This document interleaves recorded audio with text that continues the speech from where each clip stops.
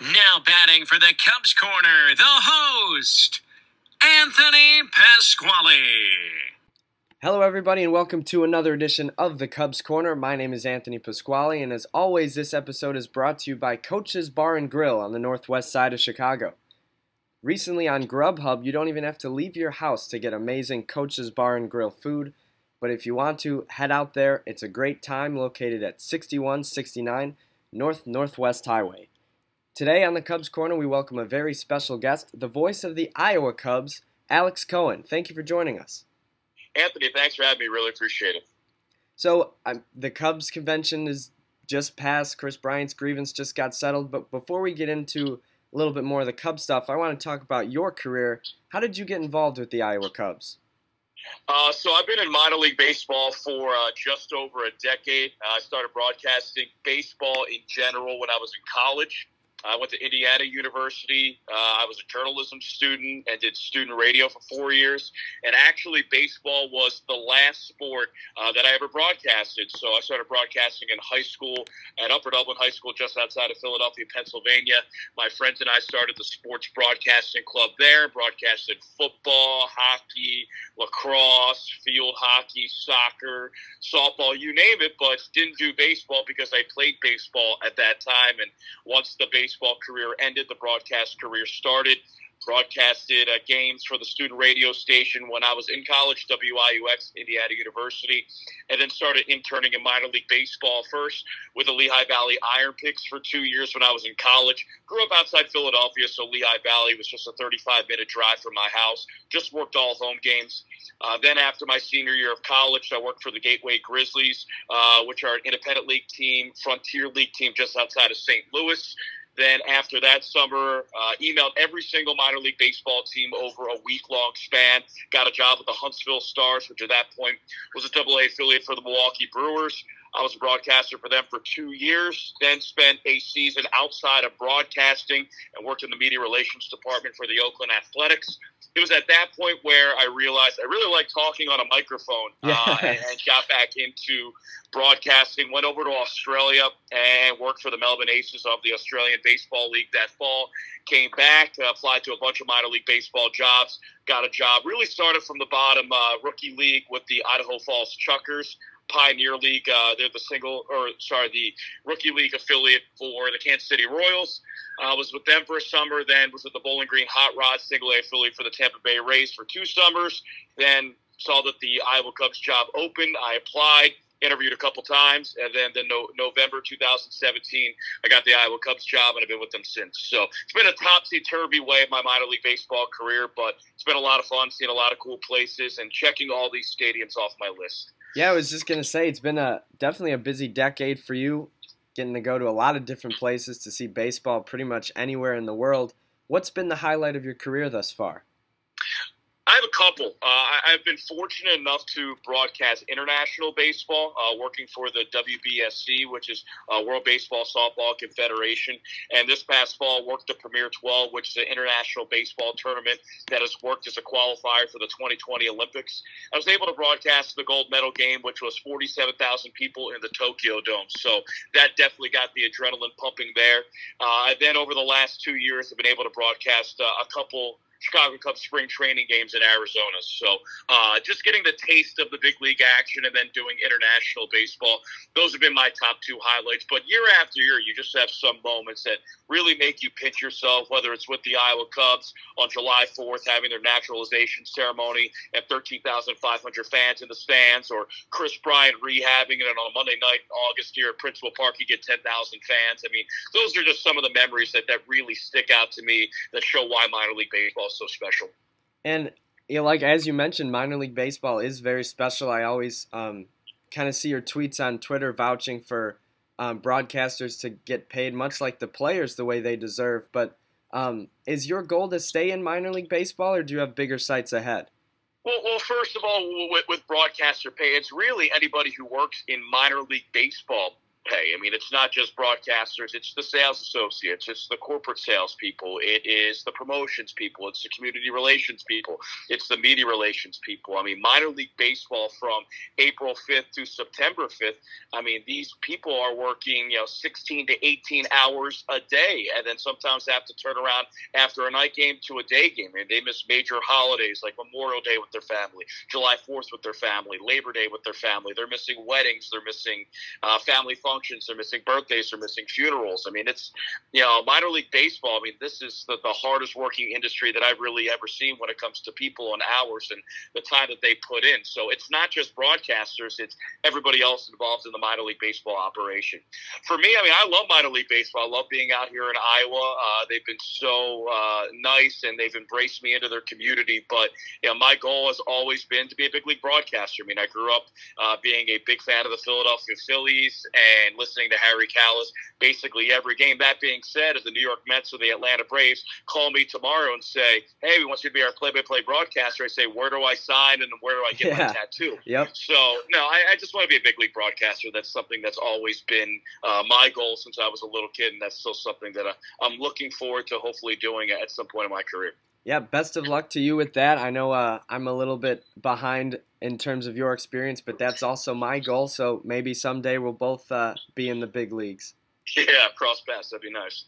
So of all the players that you've seen come through Iowa in your couple years there, which player looked the most big league ready, or a guy that you thought that guy's going to be really good?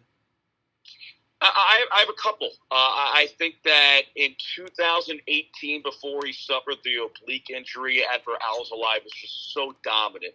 The fastball just popped out of his hand, 95, 96 miles per hour in late movement. Then when we saw him last year in 2019, before he made his big league appearance, the fastball was a tick lower, but his secondary stuff was just so much better, whether it was the spike curveball or the changeup. He had 3 legit big league pitches. Now, whether it'll be a starter, a long reliever, or back end of the bullpen guy, I'm not sure.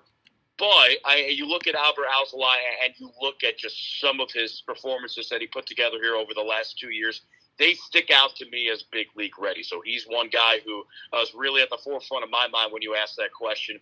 And then it's the Dylan Maples experience. You've seen Maples up in the big leagues, one outing, he'll walk 2 and give up a couple runs. The next, he'll strike out the side on 10 pitches. And we've seen that from him the last 2 years here. I mean, his slider is probably the most dominant pitch that I've seen in minor league baseball working here for 10 years. And I'm talking about number 1 prospects. I'm talking about rehab guys.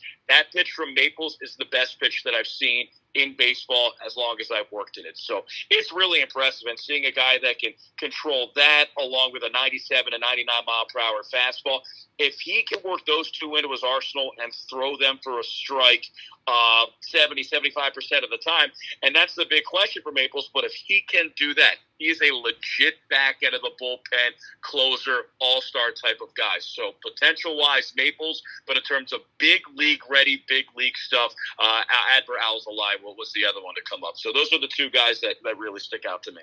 Yeah, you mentioned Maples, and I think you tell the story of him really well. When we saw him come up last year, like you said, it'd be walk a couple of guys, get taken out, or strike out the side on like 10 pitches.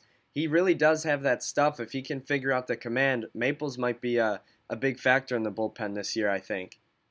Well, I think that Maples shows at the minor league level he could strike out guys. I mean, regardless if his walks are a walk per inning, if you can strike out batters at a 15 batters per night or 18 batters per night, what he's been in the last 2 years, that doesn't fall off trees. You can't replace that. So it's just what he can do during spring training. If he can throw his slider for strikes on a regular basis, and he can start off early in counts with his fastball, I think that 1, he'll start off in the big leagues, in the bullpen, and 2, if he can continue that in April, in May, he can have a Rowan Wick type of ascent from really starting up in mop-up duty or 6th, 7th inning duty.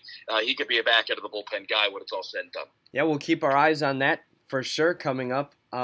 With the amount of moves that the Cubs have made or haven't made this offseason, it seems like the Cubs are putting a lot of faith in Ian Happ to continue what he did towards the end of last season, where he was only up with the Cubs for just a little bit. You actually saw him with the Iowa Cubs for the majority of the season.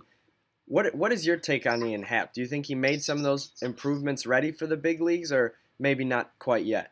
Yeah, I've gone on record. I'm pretty pro-Hap. Just seeing his work ethic when he was here for the 3 months last season, not moping because of his demotion. When he went on a 12-game hitting streak and hit 366, then he didn't get called up. He didn't complain. He didn't mope. He just got into the ballpark earlier and got to work. And offensively, I think his approach got better and better as the year went on and as the bats went on. But also defensively is where I think he made the most improvement. Going out there and getting reps in center field every single game. I mean, he's one of the better athletes that I've seen with the Iowa Cubs in 2 years. So him being able to have that defensive versatility, playing second base, playing the corner outfield positions, playing center field, playing third base, he can just do a little bit of everything. I think if he stayed in center, he wouldn't be a gold glove defender, but he'd be an above average defender. He can run. He has a decent arm. I think it's defense where he really started to get comfortable during his second half of the stint in Iowa in 2019. Now, the strikeouts declined.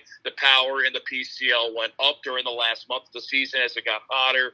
I think Happ, you play him 100, 120 games. You play him in center, give him a couple games at second, give him a couple games at third. He will not be the issue for the Cubs. I think that he'll go through stretches like he did at the end of August last year, like he did at the end of September last year, the last week of the season, where he was the National League Player of the Week.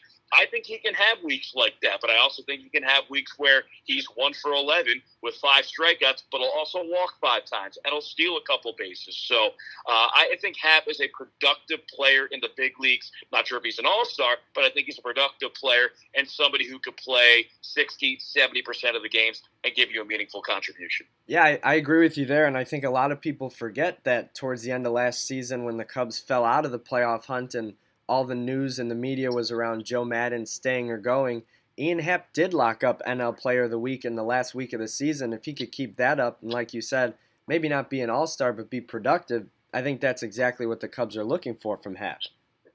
I would completely agree. I mean, I think there's a huge difference between being an all-star player and being a replacement player or a slightly above average. I mean, I think that Happ can fall into that middle ground of just being a good Major League Baseball player. Somebody who can give you quality at bat, somebody that can hit at the top of the order, somebody that can get on base despite the strikeouts. And when he does, he can steal bags. He's a good base runner. He can score runs and can hit for a little bit of power. Now, I don't think Ian Happ's going to be a 30 home run hitter. I don't think he's going to hit 300, but that doesn't mean that he can't be a productive MLB player, which I think he will. Yeah, I'm with you there. And when you take a look at the Cubs' top prospects, the guy at the top of all those lists is Nico Hoerner. Now, what many people don't know is when Addison Russell and Javier Baez were both hurt last year and Nico Hoerner came up, he actually skipped a full level of minor league baseball, that being AAA. So you've actually never seen Nico Hoerner at the AAA level. Do you expect to see him this year, or would you expect him on the MLB squad come opening day? You know, it really depends on what happens during spring training. Much like in the situation of Happ last year, Ian Happ went to spring training 2019 and he struggled, which is why he came down here and got every day at bats. So if Nico Hoerner goes through an entire spring training, hits under 200, isn't seeing pitches well, he might come down here for the first month, 2, 3, and play every day. Play some second, play some short, play some center, and really refine his approach at the plate while also getting better at a multitude of defensive positions. Now, if he's in spring training and he hits 350 and he does play those positions well, there's no reason for him to, obviously come to Iowa and he would start the year in the big leagues. So I really think that what happens in Arizona for the next 6 weeks, starting next week, will be a big determining factor of whether Nico Hoerner comes to start the season in Iowa or if he's up in Chicago. Aside from Nico Hoerner, the Cubs had 3 prospects in MLB's top 100 list: Miguel Amaya, Brennan Davis, and Brailyn Marquez. I don't know if you've seen any of those guys up at the AAA level yet, but what have you heard about some of those players? Yeah, I actually haven't seen any of them. First with Brailyn Marquez, anytime that you can have a left-handed pitcher to throw 99 to 101 miles per hour and he's still in his teenage years, there's something to be said for that. It's just an explosive fastball, one that jumps out of his hand. He's still young. He can still put on weight. And what I've heard from, especially in his time in Myrtle Beach in the second half of last year, his secondaries have gotten a lot better. So it will be a lot of fun to see how he does in spring training, whether he does get a non-roster invite or does get called up for a game, just to see if that exposure plays in spring training action. Brendan Davis, infielder out of high school who they drafted a couple of years ago, or excuse me, an outfielder who they drafted a couple of years ago, long range. I mean, you look at his frame, he can gain 20, 25 pounds of muscle. This is a guy who could be a 25, 30 home run hitter, but right now, just pure smooth hitting stroke from what I've seen from the film. He's pretty impressive. And then Miguel Amaya, whenever you have a catcher who's 20, who calls the game well, strong arm, and can hit for power, as I said before, I mean, that's a dime a dozen. I mean, you're not going to get many of those in baseball from a prospect perspective from a guy his age. So Miguel, first half of last year, Myrtle Beach, he struggled a little bit. And naturally, being a 19-year-old in the Carolina League, that will happen. But if you look at his metrics in the second half, the power, the plate discipline, it's starting to come. So if he starts this year at Myrtle Beach, I wouldn't be alarmed. But if he starts this year in Tennessee, then it'll be really interesting to see how a 20-year-old, a catcher, can really find his groove in Double-A. So I think that'd be a big test for him. My next question for you is, who are some players that will likely start the year in Iowa or even Double-A that some Cubs fans may know by the end of the year? Well, I think Zach Short is one of them. So Zach Short was placed onto the 40-man roster during this offseason. He began the year with Iowa last year, was hit by a pitch on the hand, much like Nico Horner last year, and missed some time, came back, then got dealt with another injury, and couldn't quite get into his normal groove. Short, anywhere between a top 10 to 15 prospect in the Cubs system. He can run smooth in the field at short, and he can really run. He's got some pop as well. So seeing him in AAA with the quote-unquote juiced baseballs for a prolonged period of time, if he doesn't get hurt and he puts it together, I think Zach Short could be on the precipice of being in the big leagues, especially with that 26 man on the roster open in the big leagues this year. So Zach Short is the guy that sticks out to me in my mind. On the mound, probably Corey Abbott, somebody who's worked his way through the Cubs system, and with every level he's gone to, he's gotten that much better. The strikeout numbers are up, the ERA is down, the walks are down. Just seems like a seasoned pitching prospect now comes here to Iowa, and AAA Pacific Coast League, that's known as where pitchers' ERAs go to die. So see if he can withstand that process. And I'm telling you, if Corey Abbott can go to Salt Lake City in June and go to Las Vegas in June and put up some zeros and have a quality start type of outing, then you have to start thinking where he fits into the big league rotation. So Corey Abbott on the mound sticks out to me, and then Zach Short at shortstop is somebody that sticks out to me as well. Yeah, we'll certainly keep our eyes open for that. And when you think about the Cubs from last year into this year, there's four major positions that kind of stick out as potential holes: center field, second base, and a back end of the bullpen guy. And we've already answered that maybe Nico Horner could be that second baseman, Ian Happ might be that center fielder, and maybe a guy like Dylan Maples could come into the back end of the bullpen. The fourth position that I think seems wide open is the fifth starter, behind Yu Darvish, Kyle Hendricks, John Lester, and Jose Quintana. Many people expect Tyler Chatwood to be that guy, but there's been some other names swirling around that you know a little bit better than us. Do you think Alec Mills or Adbert Alzolay are ready to do it, the fifth starter this year? Well, I think Alzolay is, just because of his pure stuff that he's shown here, especially May, June last year, whether it was the fastball, curveball, changeup combination that he had. If he can stay healthy, which is a big if at this point, then I think that he has the stuff to be the fifth starter. Alec Mills started off the year on the disabled list last year. He's got one of the better changeups that I've seen out of a starter in minor league baseball. Alex isn't a guy who's going to blow people away with his fastball, 87 to 91. Maybe can top out at 92, but if he's in a good rhythm, he keeps hitters off balance. He's got that looping ephus curveball that's anywhere between 68 and 63 miles per hour. So you combine that fastball, which backs up 88 to 91, as I said, with the changeup, with the curveball. He has the arsenal to be a good starting pitcher, durable. Somebody can give you 5 to 6 innings and keep you in ball games. So I think both of them are options for that fifth starter role. But financially, you pay Tyler Chatwood to this point to be the fifth starter, especially when you're a team that's up against the luxury tax. you want to get as much out of your contracts as possible. And I think Chatwood going every fifth day, having control, not walking guys, and hopefully giving you 5 to 6 innings, that's your best option. Now, spring training, we'll see. If Tyler Chatwood comes back and his walks are up, maybe he has to go back to the bullpen. And then you see between Mills and Adbert Alzolay, then guys like Jarrell Cotton, who they signed from the Athletics. At one point, he was a top 100 prospect. Then he got Tommy John surgery, but he's got some really good stuff with a power splitter. Just to see what happens in spring training this year, to see how that fifth spot will develop. Yeah, and Alex, USA Today Sports actually pegged the Cubs, I believe today, it might have been yesterday, but they set the over-under for the Cubs at 82 wins this season. What do you expect, over or under? Anytime that you have a middle of the order of Chris Bryant, Anthony Rizzo, Javier Baez, and Wilson Contreras in a division that, with the Reds, they're still going to give up runs. They have the most hitter-friendly park in the National League outside of Coors Field. You have the Brewers, who haven't gotten better. You have the Cardinals, who have stayed the same. So it's not like the division has gotten significantly better. And when you can get those guys in the middle of the order, if they stay healthy, you're going to be competitive. So you said 82.5. I take the over. I'm not allowed to bet on baseball, obviously. But if you're listening, take the over on the Cubs. I think they'll be somewhere between 85 and 87 victories. And if, come the trade deadline, they're playing well and they want to buy, they want to get an extra starter, they want to get a back end of the bullpen guy to help out with Craig Kimbrell, maybe Brandon Morrow, who signed a minor league deal with the Cubs.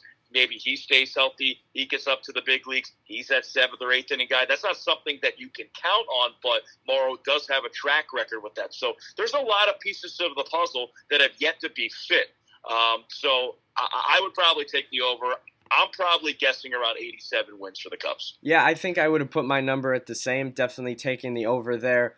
And when you look at this team, the moves don't really stick out, but Theo Epstein and Jed Hoyer have made a ton of moves for low risk, low cost pitchers. And if any of those could start working and they can fill in the puzzle pieces in the bullpen, this team could be even better than they were last year or the year before. Well, I think they just have to stay healthy. Having a healthy Chris Bryant, if he's not traded for 150 games, 155 games, that's a huge deal. And keeping guys like Wilson Contreras not only healthy but also fresh. Anthony Rizzo, keeping him healthy, keeping him fresh. Javier Baez, I won't say he has a reckless type of play, but he's somebody who exposes his body with every play. He plays 100% every time he steps out onto the diamond. So making sure that he stays healthy. You keep those 4 guys healthy. You keep Craig Kimbrell healthy. You keep the top 3 starters in your rotation healthy. I would think things with the Cubs will be a little bit better than expected. Yeah, I agree with you, and that's about all the time we have for today on the Cubs Corner podcast. Thank you so much for joining us, Alex. Best of luck to you this year with the Iowa Cubs, and hopefully we can chat soon. All right, thanks for having me. Really appreciate it. That'll do it for this week's episode of the Cubs Corner. My name is Anthony Pasquale, and as always, you can catch this episode, previous episodes, and future episodes on Apple Podcasts, SoundCloud, and the Cubs HQ website. But for now, thanks to Alex, and thank you for coming to the Cubs Corner.